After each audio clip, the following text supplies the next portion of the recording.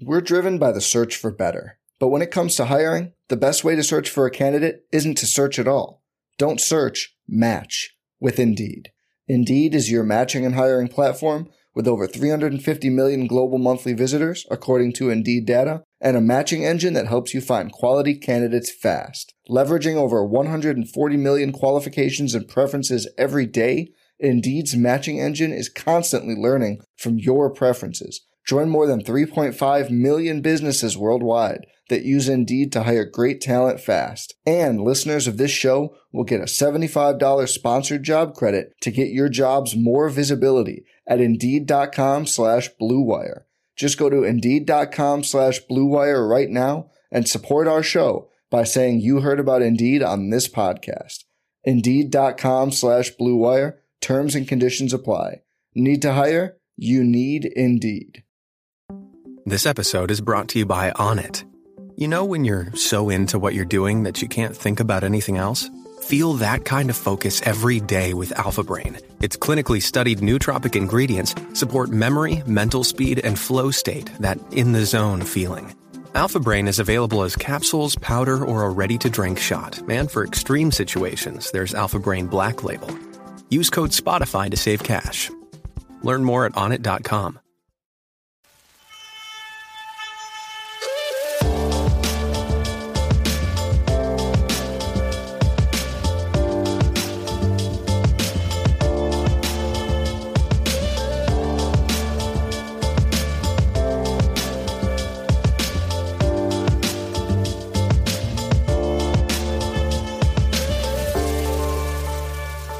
Hello Bulls fans, welcome to Bulls HQ, a Chicago Bulls podcast on the Blue Wire Podcast Network. Thank you for joining us. Today on the show, we hit on some small news items relating to our Bulls, revisiting the market and trade, because why the hell wouldn't we? I'm still a little bit excited about it, to be honest with you, as well as diving a little bit deeper on the importance of Bulls center Nikola Vucevic. I want to hit on that topic because I think it's something that's worth exploring. And with me on today's show to get into all of that and more is one of the first, if not the first person to ever pick up a mic and build a podcast centered around our Chicago Bulls. He is the host of the Bulls Beat and Big Red Bus podcast. He is Doug Tonus and he joins me now. Doug, how are you, sir? Thank you so much for having me, Mark. Doing outstanding. That's good to hear, mate. Also with us is probably the biggest Cleveland Cavalier fan I personally know. He is Cavs Eye Fred, a.k.a. Fred Pfeiffer. Fred, how are you, sir? I'm doing great, Mark. I'm glad that we're talking on Skype. The last show I was on, it sounded like you had me on connected with to your computer with a Campbell's soup can and a clothesline. I don't know what the quality of the vocals were, but hopefully this will be an improved effort on your part. Well, that wasn't my fault. Was it? No, you're the one that dialed into it. Mark held his soup can very tightly. The thoughts of tension was not on Mark's soup can. Anyhow. We got you online. That in itself is a success, for me at least. I'll take that as a win. But boys, I'm glad you are able to join me. For whatever reason, it slipped my mind that you're on the show a couple of weeks back. I actually thought last time we caught up was before the off season. But time flies, and I guess you never. Whenever I'm talking to Fred, it's always a forgetful event. So I must have forgotten that we did catch up a couple of weeks ago. So we don't necessarily have to go back over and review the off-season, all that sort of stuff. And to be fair, that's all been done and dusted. And largely the Bulls' off-season has been run and won. But now that I've got you on the line, I suppose, and we're still, I guess, only 72 hours post the trade itself, I have listened to the Big Red Bus, but nonetheless, would be interested to hear your thoughts on the market and trade, how it all felt for you guys, and what are your thoughts on it now that we've had a few days to sort of marinate on the trade itself? Probably the one thought that has changed a little bit for me. At first, I was kind of a fan of trading for Nance directly and thought he would have been a great fit on the team and really filled a lot of what we needed. And maybe the one thing that has changed a little bit since that point in time for me is after looking into Larry Nance, understanding he has Crohn's disease and he misses a lot of time, and I'm sure it's a very difficult thing for him to deal with, and not all of his injuries are related to that, but certainly a guy who's going to have availability issues. And thinking about that a little bit, looking into him a little more, I now feel pretty comfortable with going with the pick and, player. I think that just works out a lot better for us, than I did initially, where I was a little bit more of like, I'd rather have Larry Nance than Derek Jones Jr. Yeah, I think that's reasonable. What about you, Cavs eye, Fred? Were you more happy about this from a Cavs perspective than a Bulls perspective? Well, no, I wasn't a really big fan of Derrick Jones Jr. Even with all the discussions last year about us potentially getting him as restricted free agent. I am not usually a fan of guys who can't shoot. Outside of Chris Dunn, is pretty much the only player I've really enjoyed who was as bad as a shooter as Derrick is. He's a poor free throw shooter. I think he shot 31% from three. I realize he's a young player, and that can improve with a lot of hard effort, a lot of work. But was he in year 3, and we just haven't seen that from him? Although I will say, the more I've watched on him, I mean, his athleticism is incredible, really special, and I am he's starting to grow on me as the potential as a lockdown defender for 3s, 2s, and 1s. But this idea that he can play the 4 is just a little bit bewildering to me. He's 6'5". He's not. He doesn't look like he weighs 190 pounds. I don't think he can play the 4. I understand we're all trending towards the smaller NBA, but to me, still, he's a 3 with the ability to guard shooting guards and point guards, and that's a very great asset to have. We still have a massive hole at the 4. It's like Patrick Williams. I guess you can put DeMar DeRozan behind him, but who else are we playing at the 4?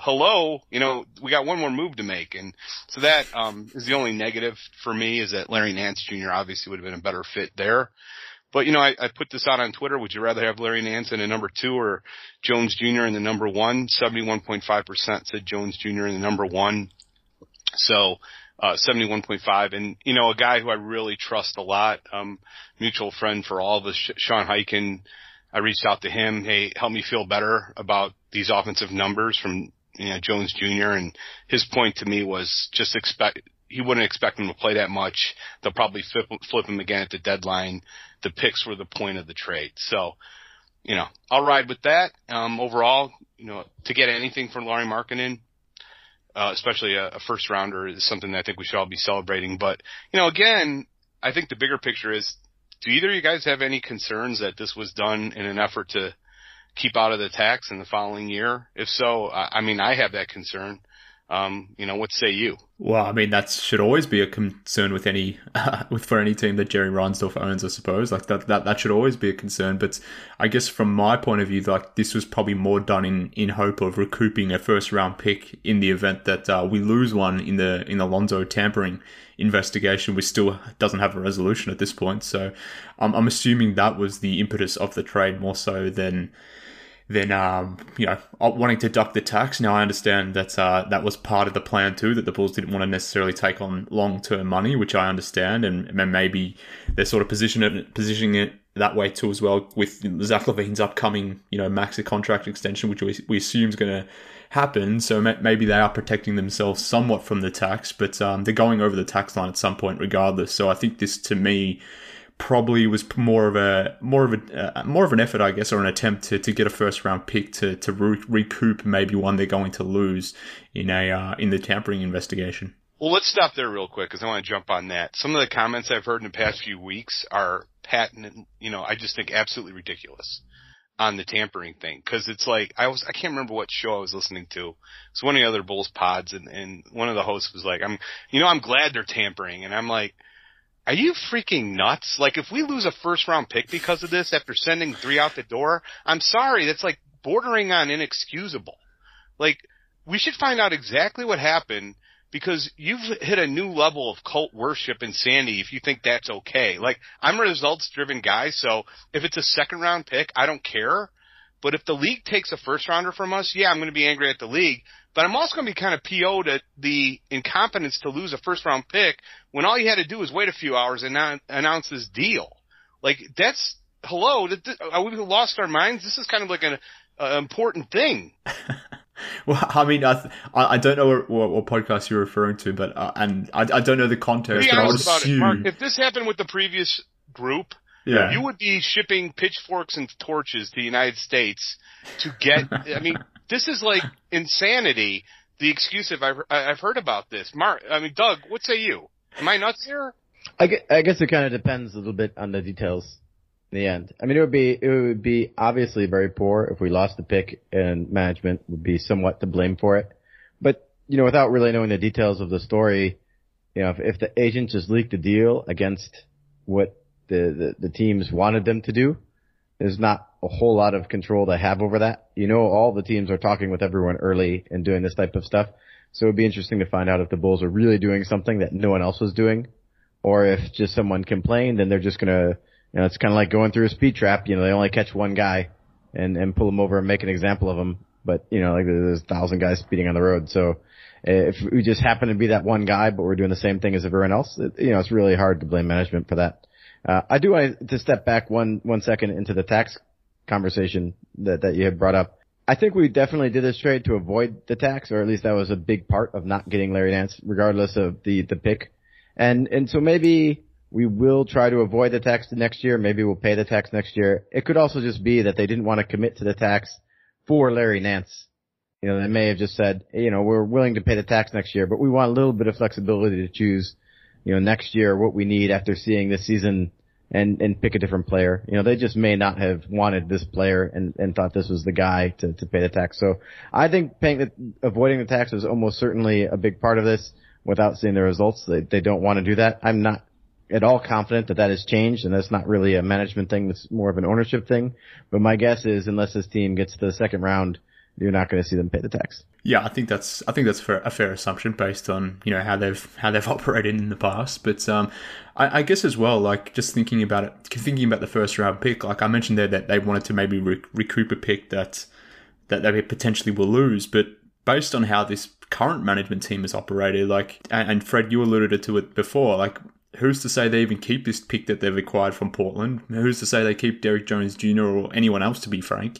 Maybe they continue to flip this roster around and maybe they go over the tax or, push towards higher to the tax, let's say, based on, a potential acquisition they make at the deadline or something like that. So I don't want to rule anything in or out, I suppose, at this point, just due to the fact that how things have happened this offseason are very different to what we've experienced as Bulls fans. But I think, what you noted there, Doug, so long as the Reinsdorfs are running this team or owning this team, that there'll always be a commitment to avoiding the tax as much as possible. So, that's probably a general mandate that sits in the background. So we shouldn't ignore it, but maybe I'm being a little bit naive and hoping that this was done more so for the first round pick than avoiding the tax. But you're probably follow right. Up on this one really quick, because this is a good point, and I heard your rambling. I really enjoyed your last 3 a.m.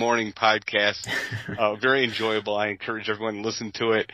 I could tell you've lost a lot of sleep due to baby management and also all that going on. And it's a good point, right? We're finally acting like a big market team. I'm 100% behind all these moves. I love it. But you and your buddy, Mr. Fishing for Likes, always have to follow up those comments. Always with those comments with a diss on, Pax and the previous group because they didn't take that road. And my counter is, and always has been, and it happens to be the right one, is that, act like a big market option really wasn't available to Pax. Yes, it Pax was. Pax essentially worked under a different owner. And let me give you 2 examples, Mark. Before the 2008 season, Pax wanted to hire Mike D'Antoni. As great as Rose was, can you imagine the heights he would have achieved with, Mike D's offense? It would have cost a lot of money. That choice was nixed by ownership due to cost. Then he went after Doug Collins, and that was nixed for an even more bizarre reason that I don't want to get into right now. So he had to settle on the cheap third option, Vinny Del Negro. Let's compare and contrast that to how ownership handled Acme's request to hire Billy Donovan. One more example. My minor celebrity status has afforded me some conversations with scouts, coaches, writers in the know, and I am 100% certain that the management team in 2012 did not want to trade Kyle Korver that summer. They looked at every possible angle to keep him, but the only way they could was to go into tax. And when Derek was on crutches and not available for an entire season and your head coach didn't even start Korver, I can't say it's 100% true, but I suspect they couldn't convince Jerry to become a tax team for Korver. So to me, all this like we're acting like we're a big market team, but this last move still gave me pause. To me, Larry Nance Jr. was a much better option for this team.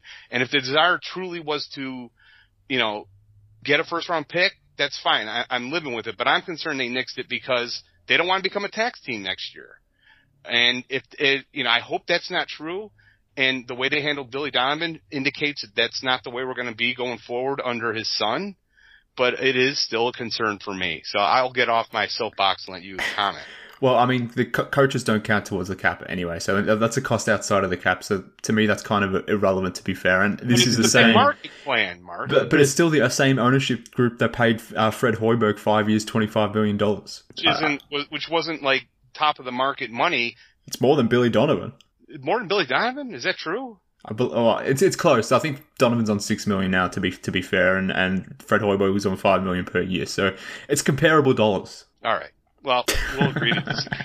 Move on. All right. Well, let's move on. I mean, that silence there, I think, is a good place to move on. So you mentioned it before about the fact that this team still has a glaring hole at power forward, or at least center, let's say. It was, a backup forward. We need some sort of backup big, and I think that still remains true post this trade. I think that's where Larry Nance would have really helped, actually. But nonetheless, obviously, they've gone the Derrick Jones and first-round pick route. So let's talk about backup bigs, and the reason why I want to talk about it is Shams Charania on the Athletic this morning had a report that the Bulls are actually going to pursue Paul Millsap, which is something I think every Bulls podcaster, every Bulls fan out there has been speculating that they should go after Paul Millsap. It's now been reported that they are going to do so. The Brooklyn Nets and the Golden State Warriors are obviously chasing him as well. But Doug, do you think there's any realistic chance that, I don't know, that Millsap picks the Bulls rather than the Nets or the Warriors, let's say? But you sure wouldn't think so. Just going off the cuff, you'd think a guy like Millsap probably would be most willing to sign with the Nets. And maybe the one thing the Bulls have going for them over the Nets is maybe we have more minutes to offer. Mm-hmm. I'm not exactly sure what the Brooklyn rotation looks like at the 4 without having and looking up their roster. They might actually even be fine there too. So I don't think that's something that's going to work out most likely. I'd say if the guys left, I don't think I'm talking crazy when I would say that Millsap is probably the number one choice of Bulls fans of the guys that are potentially available. Yeah, I think so. What about you, Fred? Do you think there's any chance that he picks the Bulls over the Nets, let's say, or even the Warriors? Well, I hope so, man. This was really going to challenge your he got his guy speech from your last show. I was laughing out loud listening to that one. Why? Well, Doug, did you listen to his last show, Mark's last show? I didn't. Now I feel called out. But I've not listened to anyone's show in probably a year. And try not to laugh out loud with his he got guy speech. It's such a meathead statement. It's like complimenting someone for zipping up their pants. Like, if anything, the fact that you knew that Ball was his guy, it hurt. It didn't help these negotiations. This isn't something to praise since we don't know what the asking price was then and what it was now. He wanted Ball at the trade deadline. It didn't happen. He acquired him in a sign and trade. Call me crazy. We could have used him down the stretch. I would have preferred that we acquired him earlier. So he got his guy. It kept on waxing poetic about, like, he wanted his guy. He got his guy Derrick Jones Jr. a year ago. Or he tried to get him a year ago when he finally got his guy. Yeah, you gave up an asset for him when you could have signed him last year for nothing. Like, don't get me wrong. I'm glad he targeted someone. I'm glad he acquired him, but it's not praiseworthy. It isn't something to go around yelling at everybody. He got his guy. So this is really going to put it to the test now, because now this is the guy we need. We need a power forward. This is the guy we all want. And there's 2 teams that look like better fits for him. So let's see if he can get his guy. But I kind of sound like an Arturas hater. Yeah, I was going to say, are you hating on Arturas just to prop up your boy John Paxson? It sounds that way. I mean, like, I don't even like, not a huge Arturas fan, but you just seem to be going out of your way. I love Arturas. I'm just pointing out some of It doesn't sound like it. It sounds like you love him like you love Kirk Heinrich. Like all those times you're like, I love Kirk Heinrich. I happen to know, as a minor celebrity, I happen to know that Pax wanted Thad Young 6 months before he acquired him.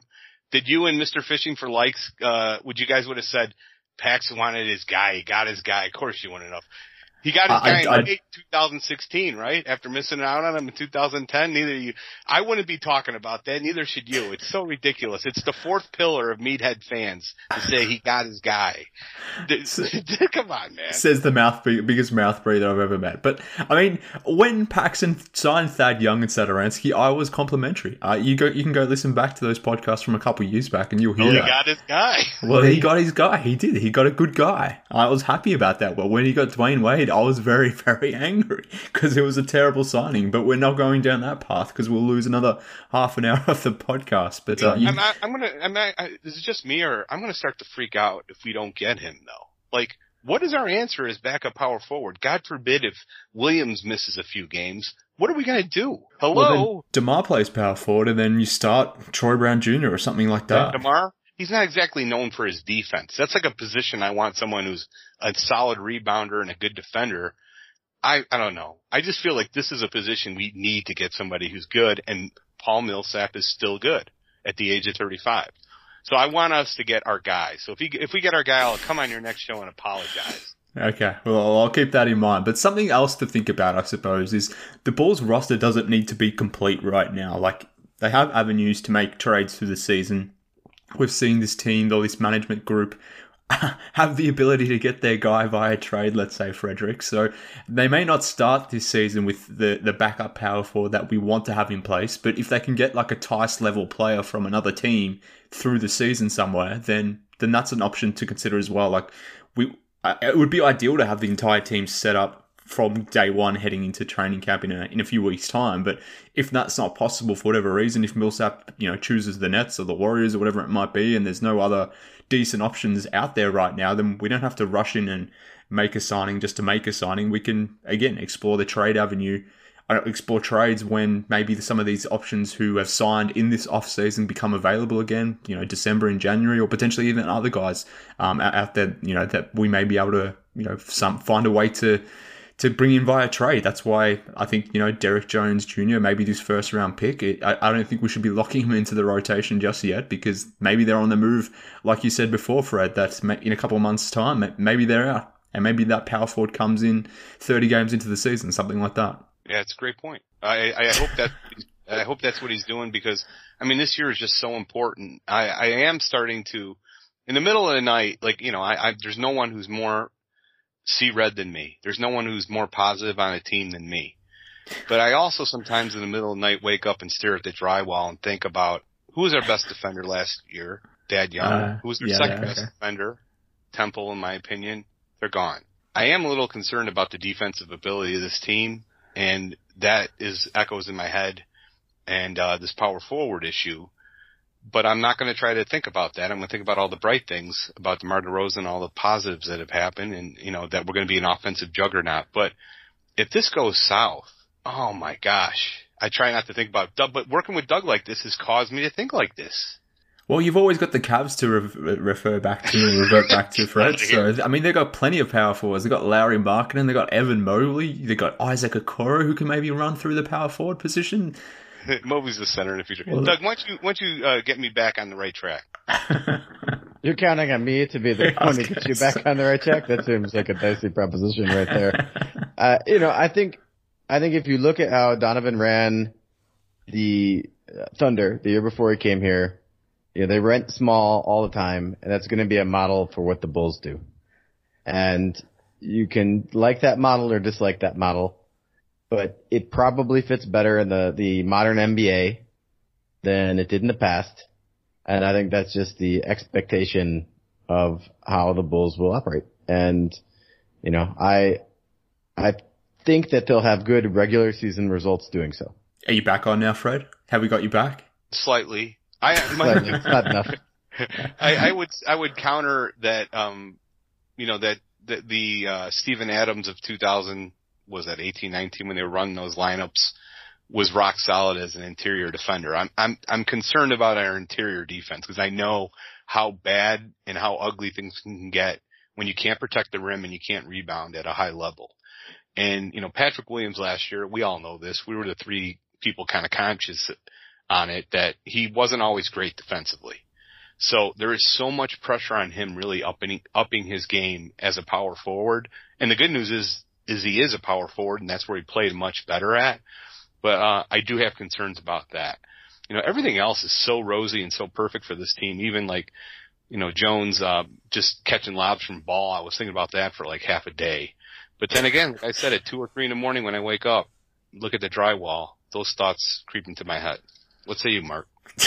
I've got a lot of thoughts about that, but I'll keep them to myself. But what about Rusty Griswold? Oh, yeah, we forgot about Rusty. Well, we know Doug's thoughts. No solace there. What about you, Mark? Tell us again how Rusty can play the... He's not a 4, though, right? I thought he was a 5. Well, I think he can play 4, he can play 5, and people who have no idea who Rusty Griswold is, we're referring to Marcus Simonovic.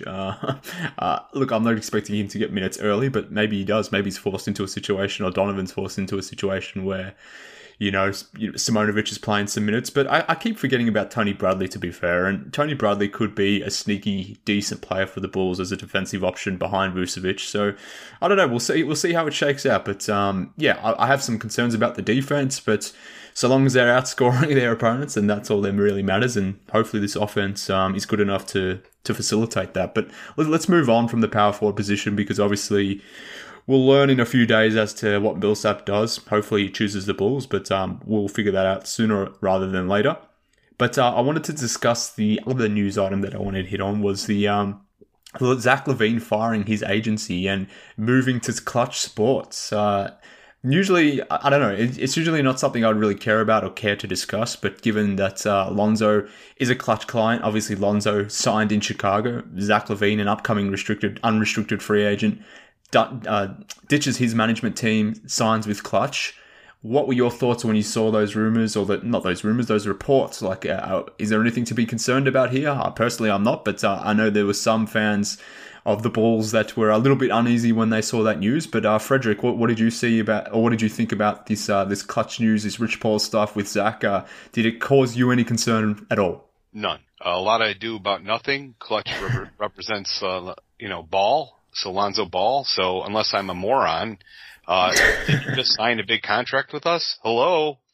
What are we making a big deal about? I don't understand it. He'll sign a max deal with the Bulls, provided we're a playoff team next year. Again, middle of the night, staring at the drywall, thoughts come in. If things go south, there is a possibility, I guess, he could end up in LA, but I think though that the odds of that are very, it's not possible. It's not possible. There's absolutely no way that happens. I think Doug's going to counter with it is possible, right? Doug? No, I mean, I think it's just, I don't understand why anyone talks about it at all.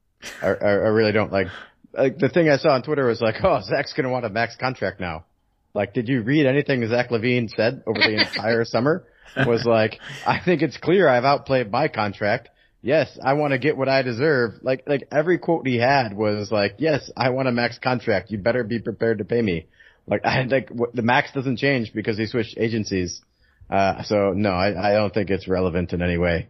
And it's just one of those things. But I don't think there's any reason to be worried or concerned or even care at all. Well, there you go. I completely agree. And the only reason why I wanted to address it, just in case there were any listeners who had fears about it, let's say. But I also have no concerns. Now, clearly Zach is chasing the max. And if anything, maybe those who aren't the biggest fans of LaVine, maybe those doubters of LaVine who were maybe hoping of him accepting less than a max to stay in Chicago, maybe those fans are a little bit annoyed by this news, because clearly Rich Paul, Zach LaVine, they're going to go after every dollar they possibly can, and they have every right to do so, and I would support that. But I'm assuming there's a small, maybe vocal minority of the fan base who aren't fully convinced about Zach LaVine just yet, or still.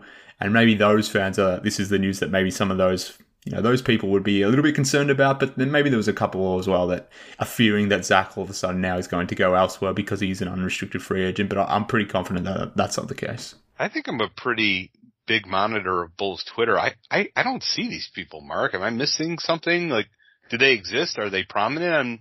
This sounds like something I would say to Fred. Well, I mean, questioning whether I definitely see it. I have a few people in mind who I won't name who are routinely in my mentions telling me about how Zach LaVine, he's only he he hasn't done jack, or he hasn't proven it, doesn't deserve a max, these sorts of comments. So yes, they exist. They're small minorities. Maybe I'm amplifying their voices, but there are a few doofuses out there. Even some among the beat writing team who hold similar views, again, who won't be named on this podcast. But I think there is a small minority who think stupidly like that. Well, I think that one writer you're referring to has a lot more in common with you than that one. So why don't we focus on the similarities? Let's not. Let's move on. Let's move on to the next topic I wanted to talk about, which, I wanted to expand on this point because this is one I've been thinking about. This is one I've been, when I wake up at 2 a.m. my time and stare up at the drywall, this is something that I've been thinking about a lot lately. And it's around this idea that Nikola Vucevic, he's not the best player on the team, but I wonder, based on how the team is currently constructed, if he's the most important player rather to this team, based on how the team is sort of built going into this season, knowing what the expectations are of this team going into the season and then beyond. The fact that he's probably the lone credible big on the roster. I was just of the opinion, the more I thought about it, that Vucevic all of a sudden, he's someone obviously the team acquired at the deadline, was a supplementary piece to Zach LaVine. But now I'm kind of thinking about it, like this dude has just become even more important based on the moves the team has made. So interested to get your thoughts on this concept that came to my mind at 2 a.m. in the morning when I've been looking at the drywall. Is Vucevic the most important Bull on the roster? What say you, Doug? I mean, absolutely. He's the one guy you can't afford to lose for any reason. Yeah. And I think that for all the reasons you said, there's no replacement for him. If he's out, we're just screwed. So you just can't lose him. You have to have him stay healthy all year round, or the team is just completely hosed.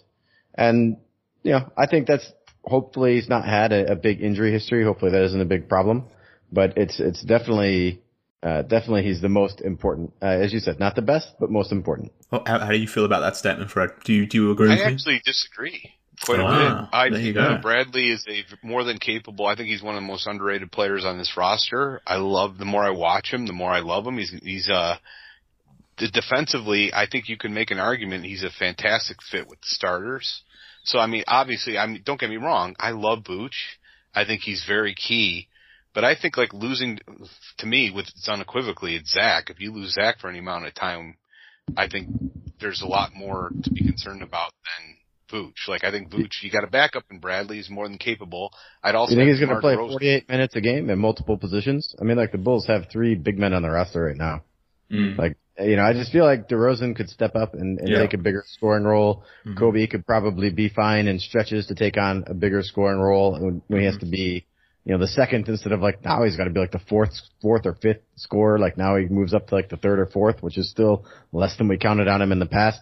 I think we have a lot of scoring options. Vooch can take more shots. Ball can probably take a couple more shots. Pat Williams might be able to get some opportunity. I don't think we're going to lack offensive options, but there's just no big men at all on the roster. And Bradley's a 20-minute a night guy. And, if Vooch is gone, who knows? Maybe we'll resolve that before the season's over and off-season rather is over, and we'll add some more guys. Clearly we should add whatever bodies we had left are going to be big men, you would think. So maybe we'll somehow, luck our way into someone that's better than what looks like we'll do. But if not, it's going to be really, really tough to sustain a loss of Vucevic in terms of an injury. On a day-to-day night when everyone's healthy, I don't think he's the most important guy. But if you lost the guy, he's the guy I think I'd be least comfortable losing for a long period of time. Yeah, but Doug, wouldn't you counter? I know you're not a fan of Rusty, but we got Rusty and Bradley behind him. What do you have behind Patrick Williams? Well, it's the same thing. You got Bradley behind Williams.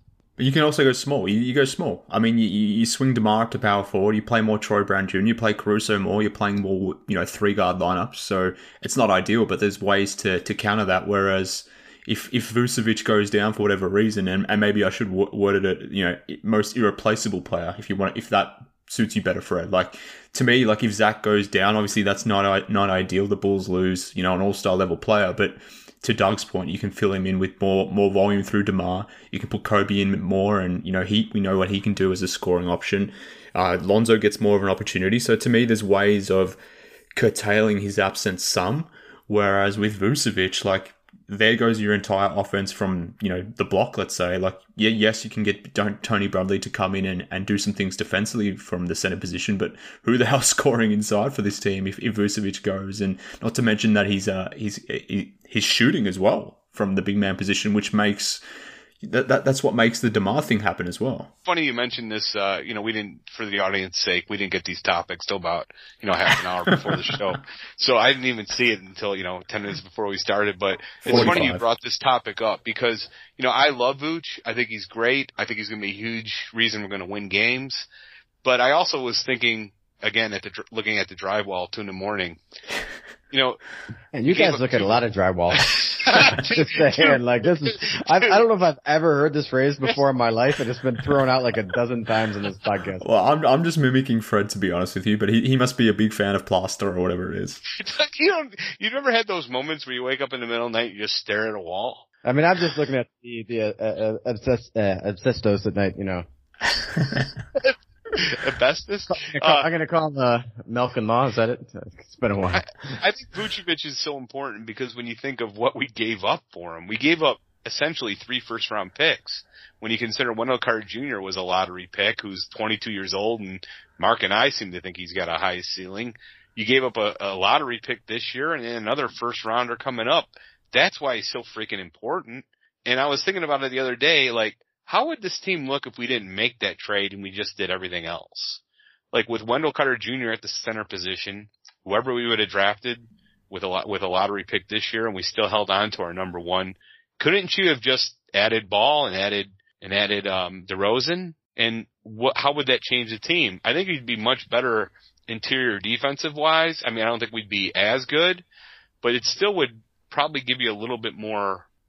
What's the word I'm trying to look for? A little bit more, chances to miss, right? Like we got to hit with this team, and we got to hit now, today, this year and next year. We have to be at least challenging in 2023. What say you? Yeah, I mean it's an interesting thought exercise. I know a lot of people were very much out on the Wendell Carter experience by the time the trade deadline ran around. So I think a lot of people would disagree with the notion, but following your thoughts there, I mean, you would obviously have Wendell, you would have your 2021 first round pick, or maybe you don't. Like you've got back your 2021 pick, you got back your 23 pick, maybe you package them up and Wendell for something different. Maybe it's not for Vucevic, maybe you still trade him in the offseason, but maybe it's for a different looking package. Maybe it is for a power forward type. You still do your DeMar and Lonzo thing, and then you have just a jack of all trades center to come through, and maybe that in an alternative sort of reality, let's say, maybe that makes more sense. But I don't know, based on the information at our disposal at present, I think it still was the right move. But it is interesting because like Wendell would be the perfect backup center for this team right now, but obviously that can't happen. I wouldn't be surprised if in 2 years you look back at that trade and say this wasn't a great idea. And that's often the case when you're trading young for old.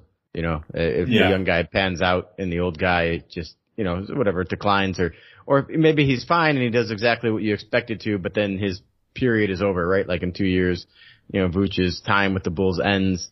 And if you didn't do something significant in those 2 years and then Wendell Carter has, some growth, then you'd be like, wow, we could have had this guy who's really good now. And now we had Vucevic for a couple of years and it was fine, I guess. But, you could look at that. So it wouldn't surprise me if that happens. Again, it's just trading for a young for old thing, and it sort of gets down to, and this is kind of how you view the Nance thing as well. Like with Larry Nance, if you kept him, it was sort of like we're going to go all in move, and every other move the Bulls made has really been an all in type move. Mm-hmm. And then on that one, they're like, well, but we're going to be a little bit nervous about how much we spend or whatever. Maybe Nance doesn't push us over the top. Well, I mean, like Vucevic didn't push you over the top, and DeMar DeRozan didn't push you over the top. And saving $5 million isn't going to be enough to ever get you a player that pushes you over the top later anyway.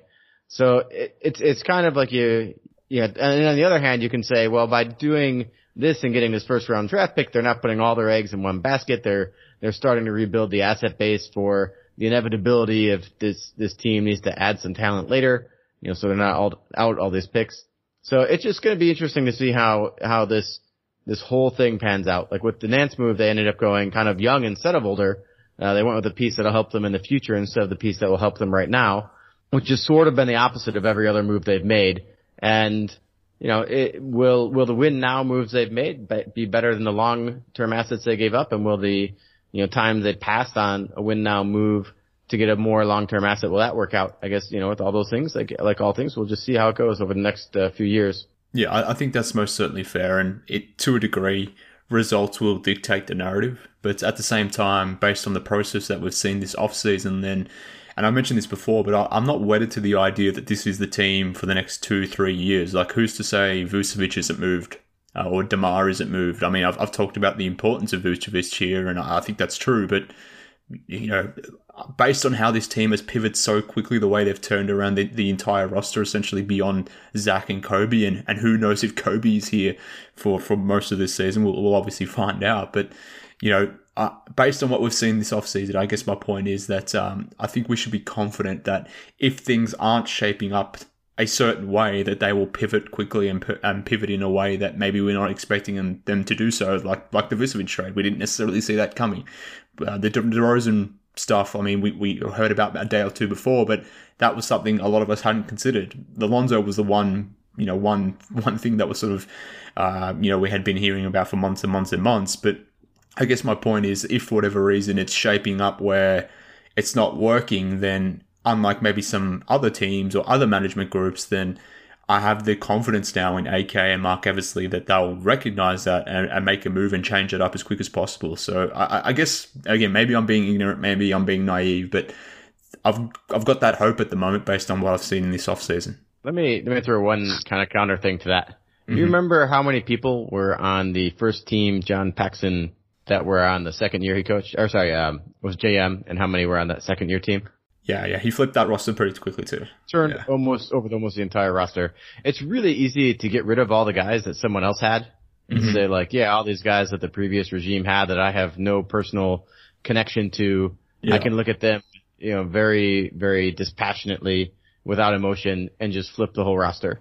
It's a lot harder after you put your name on all of these moves and you brought them all in to do that same thing. And I think you see that across, most general managers across most sports. Like, I don't think that's unique to any one individual. I don't think it's unique to the sport of basketball. I think that's just part of human nature, that people get a little bit more attached. And when they see a vision come out, they want to see it play through for a little bit longer. And so they tend to be more patient with it. And so I would be very surprised if this is not the gist of this team for this year and next year. I guess we'll see if that proves out to be the case, but I think this is kind of like who you're going to see for the next 2 seasons. Let me just jump in here and say, to add to this, what can you do? You've traded 4 first-round picks, essentially. I mean, there's only so much. What they've done is they've taken a path of acting like a big market team by trading assets. When Paxson took over for that moron Krause, we had 4 straight years and 19 wins. In the second year of his rebuild, we won 47 games. How did he do it? He went through the draft, right? He drafted Kirk, he drafted Dang, he drafted Ben Gordon, and we were built around the only 2 holdovers were Tyson Chandler and Eddie Curry. He turned Curry into Noah, and we were off and running. Actually actually had a contender in 2010, 11, 12. So what's different here? Well, he's just trading draft assets for established good players. It's another way to do it, and I'm fine with it. I'm all excited about it. But if this doesn't work, there really isn't. What is the other option? No, this is it, man. This is it. Like, there is no other option. You can't suddenly go young and ask me to wait another 8 years to play that game. I'm not doing that. You can maybe trade Vucevic for something else. I'm not necessarily saying you trade Vucevic for players or 2 first-round picks for him. No, but maybe you're getting a player of similar value or similar worth or similar impact, but at a similar mark. What's that? It won't be remotely similar. Well, we don't know that. We don't know that. I think we do know that. Doug, tell him that, please. Tell him. Well, we certainly will likely not get more for Vucevic than we gave up. No, you won't get more. You might get a different, player. Doug, but if we look to trade him. Oh, my bad. I forgot that I was using my handheld mic. And I was going to say, did you just go to the airport? I'm wearing a headset, so I have the mic on, but I use my handheld mic for podcasting because the sound quality is better. And I had set it down for a second. to look something up, and then I didn't pick it back up because I thought my headset mic was fine. So there you go. Yeah, I don't think we'll get a better player than Vuce than we gave up. I don't think we'll get a better player for Vuce than Vuce. So it's really just if you do trade him, you're going to be making a lateral move somewhere, and you hope that someone else needs Vuce more than you do, and that you need what that other team has. But then you look at like how the Bulls roster is shaped up, and you try to figure out how likely that is. Well, we'd have to trade Vuce for a different center almost because we have no big men on the roster, right? So it's really hard to see where that type of lateral trade is going to improve the team based on how the team is built. Like if you had to trade Zach for Bradley Beal or something, and the Wizards got a little younger and you felt you got a little better, like you could see how that could work like laterally. Or you could see where maybe if Kobe starts busting out, you trade Zach for a star power forward or something, and you could see how a lateral move there works out. It's really hard to see where we can make a lateral Vuce trade. And if we trade him for like less young assets, like we trade him for picks and we decide we're going to rebuild and we don't get as good a package as we gave up, you'd still probably take it. Better to have two, say, mid-round picks instead of an early one and a mid-round pick or something, or a mid and late. You still rather would get that than sit on his deal if you have to, but it'll be ugly, I think, if we have to trade Vuce. Like, I don't think that'll be a good scenario for the Bulls. I think we'll be very disappointed if that ends up happening. Yeah, fair. And another thing I do want to point out, just that 2000, as Doug mentioned, the 2003 rebuild, what the most amazing thing about that thing is. No, we're not going on about Gar Paxson. You've talked about Paxson enough. I want to state one thing. The best asset they had was Jake Williams, who almost immediately ended his career on a motorbike. So like all you were left with was Tyson Chandler and Eddie Curry. It's a miracle. At least our best player is Zach LaVine. Like he was here, and you turned a lot of these other assets into good players, which is great. I'm all on board. It doesn't sound like you are. It doesn't sound like you are. It really doesn't. It sounds like you're on board the way you're on board with Kirk Heinrich. Yeah. It sounds like that's the level of on board you are, which is, for those who know Fred well, no, that's not a lot of on board. Maybe it's the Monday blues or something, but you sound different more generally, and there's been a lot of Paxson, amplifying Paxson to minimize Paxson references. Yeah. 47 wins this year. It's got to be 47. That's what I want. I don't get it, 77 wins to make the 77 wins would be great, but 47 is like a key number for me. They have to hit 47 this year, or over the Vegas 41.5. Anything below that will be a disaster to me. Well, AK for the sevens. There you go, 47. Here's what I think. You just want to see them get to the second round somehow. Yeah. I think if that happens, it will be a snowball effect in terms of the leeway of what it allows them to do for the following season. If they go out in the first round, they still may have some leeway if it's like a really tight series or they play someone really well and it's a good team. Like they take the Bucks to 7 games in the first round or something, but ultimately lose. Then I don't think anyone's gonna be upset about the effort. But you have to make the playoffs and then you have to show well in the playoffs. Mm-hmm. And showing well in most cases is a first round victory. There are a few cases, like I said, where maybe a first round loss, depending who it was against and how close it was, could be viewed okay. But I think that's ultimately what you want to see from this team, because if this team is something that gets blown up and this isn't like the group, it's kind of funny. I mean, everyone is universally very excited about this Bulls season because it's been so long since we've been any good, right? Yeah. We start looking at like what is the likely outcome, and I still think most people have the likely outcome as a first round loss. And then you think like, if you could just be a team that has a lot of older players on it, like that are going to start going downhill, is sitting just underneath the luxury tax, and is out two future first round picks, and can't trade a pick outright until like 2028 or 2029 or whatever. I don't even know if we can trade one outright at all. I think we may have sent that one to San Antonio protected in such a way that it could potentially convey in any year up until you're not allowed to trade picks anymore. If you just said, wow, I'm a first round team that's at the tax level, has declining players generally, and, is out 2 first round picks, you'd say that's a pretty bad situation to be in. And so if we don't show well in the playoffs, it's kind of exactly where we are. There's some downside here. It wouldn't surprise me if a year or 2 from now, people are sort of cursing this GM group for what they did. And, I just say, if that happens, we should go back to this podcast and listen to me say, you know what? After so many years of so awful, it'll just feel good to be relevant again. Yeah. Even though I know this whole ride probably isn't going anywhere. Like Fred's idea of us winning the title is it's like a real long shot. Like there's paths that it can happen, but they're real long shots.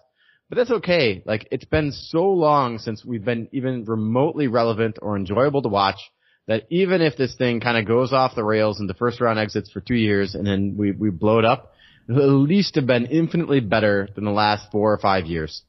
And, I'm okay with that at this point in time. Like it's not like an ideal situation, but I'm okay with at least enjoying a team that's better than average, at least that I expect to be better than average for the first time in 4 or 5 seasons. Let me follow up on that because there's something I really need to hammer home here because I know I'm right on this one. The floor for this team has been raised by all the moves they made in this offseason, but the ceiling is still going to be determined by 3 players who were already here in 2020. And that's Zach LaVine, Patrick Williams, and Kobe White. If Zach LaVine can take another step, if Patrick Williams can approach his defensive ceiling, we're going to be fine. And if Kobe White ends up being a force off the bench and garners 6 Man of the Year votes and, even challenges for the trophy, we're going to be fine. We're going to be really special. And I even think like a 2009 type of playoff series, Doug, I agree with your point for the most part with the exception that if we play the Bucks or Milwaukee, if we end up being like a 7 seed. The Bucks are Milwaukee. No, Bucks are Milwaukee. If we play the Bucks or the Nets in round 1, excuse me, it's been a long evening. Too much drywall. Too much drywall all around me. We played the Bucks or the Nets in round 1, and we, go 7 games. It's an exciting series. Our young players really show out.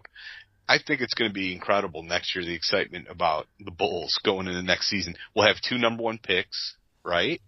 We could do a lot with that. It's going to be incredible.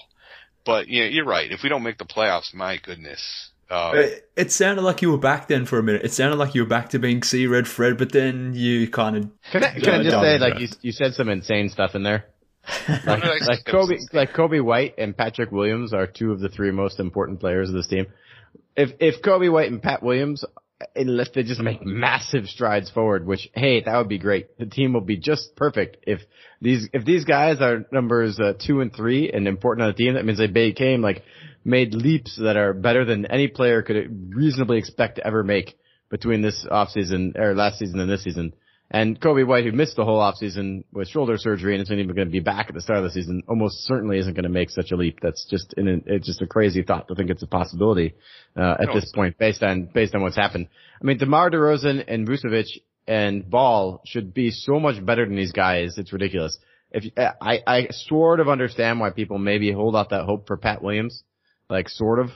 But, like, Kobe White, his odds of being better than those 3 guys I just named are exceptionally small. Like, Doug, at any you realize point how important Patrick Williams is to this team defensively? He's incredibly important to this team defensively. We all know what Vucevic is. We all know what DeMar DeRozan is. Yeah, we know what they're going to give us. Better players than Patrick Williams. You know what they're going to give you, but they're still more important. They're still more important. It. That's why our floor is high. I'm talking about our ceiling. For our ceiling to be as high as I want it to be, which is a 7 title in 2023, Williams has to be fantastic defensively.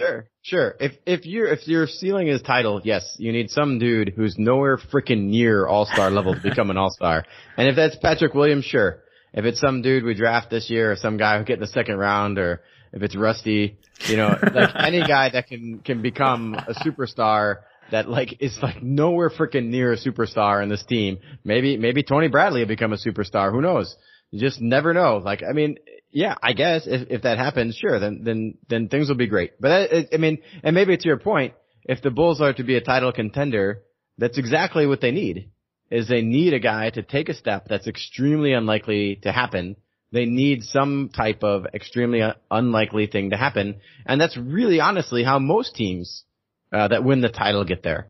Like, if you looked at Giannis before he was a superstar and you just looked at him as a draft prospect, as a guy who can't remotely shoot and is very raw and said he's going to be the MVP of the league, that's like an extraordinarily unlikely thing to think is going to happen for a guy when he was drafted at his position and looking at him as a prospect.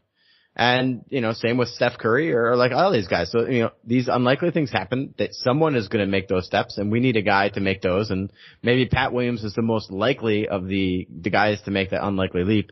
But it's still, it's holding out a lot of hope that I think you're going to be disappointed if it's an expectation rather than just a hope. So, Doug, all you had to do was say you agreed with me. It was a big, long, winding conversation that you agreed with me. Don't you agree? No, I don't think so. Or maybe I do. We're just arguing semantics. Like, it'll be because Pat Williams is amazing, but it doesn't make him the most important guy on the team next year. Like, all these other guys who you expect to be really good, like maybe Zach LaVine will become better than James Harden, and he'll make some leap up to be the number one player in the entire NBA, and he'll be the most important guy. Maybe DeMar DeRozan will just be way better than we think he can be, or Vucevic will, or whatever. Like, I guess it's like the only reason is because Pat Williams is only 20, so young. Very young. Very young. The youngest 20-year-old in the NBA. I think he's still 19 in Hawaii, actually. Isn't it? He just turned 20, right? Yeah. A few last week, yeah.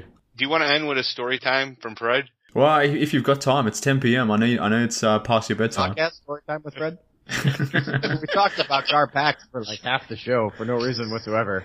So yeah. I don't know. Well, sure. I don't mean to shoot you down. I do want to hear story time. I do love you have really good stories very often. I'm going to retire. Wait. Before you start, let me play the jingle.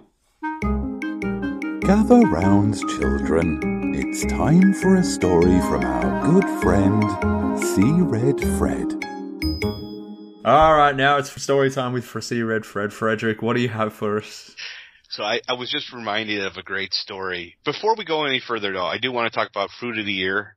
There's 4 contenders of Fruit of the Year this year. Strawberry, Honeycrisp apple, watermelon, and orange. What's your Fruit of the Year, Doug? I have no idea where this is going. I'm just asking. I'm taking Dave Damashek's idea. I love this idea. Sorry, it was Honeycrisp apple? Strawberry, Honeycrisp apple, watermelon, and orange are the 4 nominees. Oranges and watermelon are my 2 favorite fruits along with blueberries. So I'm going to go with watermelon out of that list, though. I'll say strawberries to this ridiculous question. But what is the point of this? I'm just trying to get your opinion. It's a battle to the end of the year. I'd love to get your feedback on it. I'll announce it in December. I was waiting for you to just say you're wrong. It's actually Honeycrisp apples. I'm so confused more right now. Higher fiber. Here we go. Story time. So I was just reminded of this story with my son when we had he had a tryout the other day, and I forgot my pants. So wait. Stop. As in, you walked out the door without pants on? Because you've done that before, I'm sure. We came from work, and I had my gym bag. I came from work, picked them up, ran to the gym, and I had to wear my, basically my suit looked like Pat Riley in 1993, on the sidelines while the kids are running around. I like to wear my sweats and get involved. And anyhow, so it reminded me of a story that happened in high school. Good story here. Me and my friend Nick, I won't embarrass him with his last name. We'll just call him Nick P. We used to go to school at 6:30 in the morning before class and play basketball, like just for 2 hours, just get a workout in 1-on-1, 1,000 shots. Everything was great. And one day, this guy, he lived in Alsa. We went to high school in Burbank, so it's a good, 20-minute ride. He forgot his pants. So we were after the shower. He's like, "Oh my God, I forgot my pants." Nick is 6'2", 225. The only guy we knew within a 5-mile radius was our friend Steve Trudeau, who happens to be about 5'7", 150. Trudeau brought an extra pair of pants. So Nick had 2 options. Now, what would you do in this situation? Would you just wear your gym shorts throughout school all day and then have to deal with the result, which would be a suspension? Or would you wear the pants of a 5'7", 150-pound young man named Steve Trudeau? What would you do? Couldn't I just call in sick that day or something? It was 8:15. We're in the locker room about ready to go into school, and he's got a choice. Do you wear your gym shorts, or do you take Steve's pants and wear his pants throughout the day? How would he even fit in Steve's pants? he managed to fit. It was very tight, and they looked like capri pants is the best way I could describe it. I mean, they were the corduroy pants that almost split. Again, the guy is 6'2". You know, he had white socks. It's a cross between skinny jeans and capris. Is what you're saying?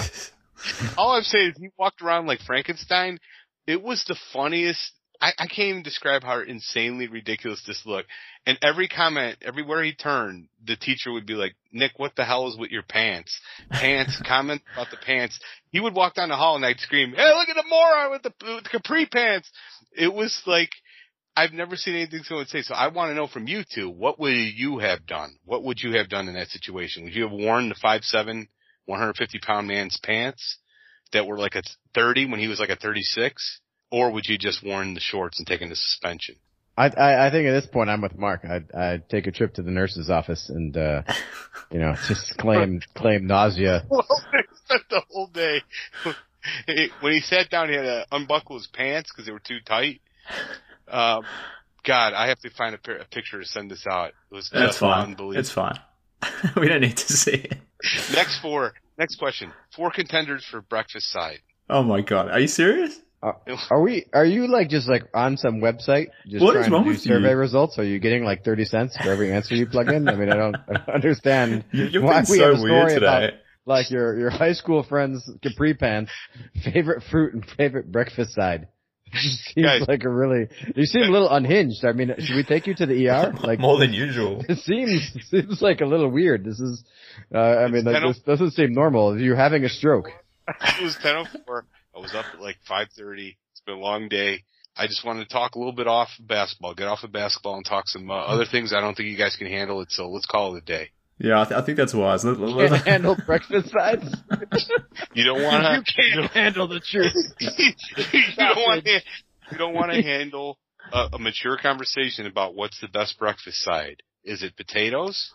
Is it bacon, ham, or sausage? One of those 4. You don't want to handle it? We won't handle it. No, we won't have it. Let's leave this for the next podcast. This burning question that must be answered. No, because there's a clear answer to it. Oh, okay. Is there? Well, I gotta say I'm partial to ham. All right, what you take? Mark? I didn't even listen to the possible options. To be fair, I was trying to wrap this podcast up because it's probably plant-based like Lori. I bet the correct answer is bacon. Okay. Wow, good to know. Great. Let's call a podcast here because the last. I don't know what happened to be fair over the last 5 to 10 minutes. 15 minutes of this? I might just delete the whole damn thing, to be honest with you. This was one of the strangest podcasts I've ever recorded. Frederick, I don't know what's up with you today, mate, but there was something wrong. A lot of drywall references, saying hello a lot. You said that at least like 4 or 5 times. These Apple questions. Go up to your wife. Have a check. See if you're having a stroke. You might need to go to the ER. Like, just get your blood pressure checked. Just check these important things. Oh man. Yeah. How do I segue out of this one? Well, I have no idea how to. There's no way. There's no way. Godspeed, to go here. Godspeed. Well, I don't know. Yeah, this podcast is a complete wreck at this point. Don't even tell them where to find us. I'm not going to tell them where to find you guys because last time I asked. Check out my article on Bulls Confidential when you get a chance. Well, there you go. Well, I won't ask you guys to plug your stuff because last time I did, you did a terrible job of it. So I'll just plug my stuff. So people, if you want to follow me online at MKHoops, at Bulls HQ Pod, if you want to be part of the Bulls HQ Discord, the invite to the Discord is part of this episode description. If you find me, you can find Fred and Doug. So if you choose to after this podcast, we were hopeful of maybe doing more podcasts in the future amongst us 3. But based on the last 5 to 10 minutes, maybe we should shelve that idea. I won't allude to that anymore. But thank you for tuning in to this episode, this weird, stupid episode of Bulls HQ. Appreciate everyone for tuning in and supporting the podcast during the off season. We'll be back next week to talk more Bulls. But until then, this has been Bulls HQ. Speak next time, Bulls fans.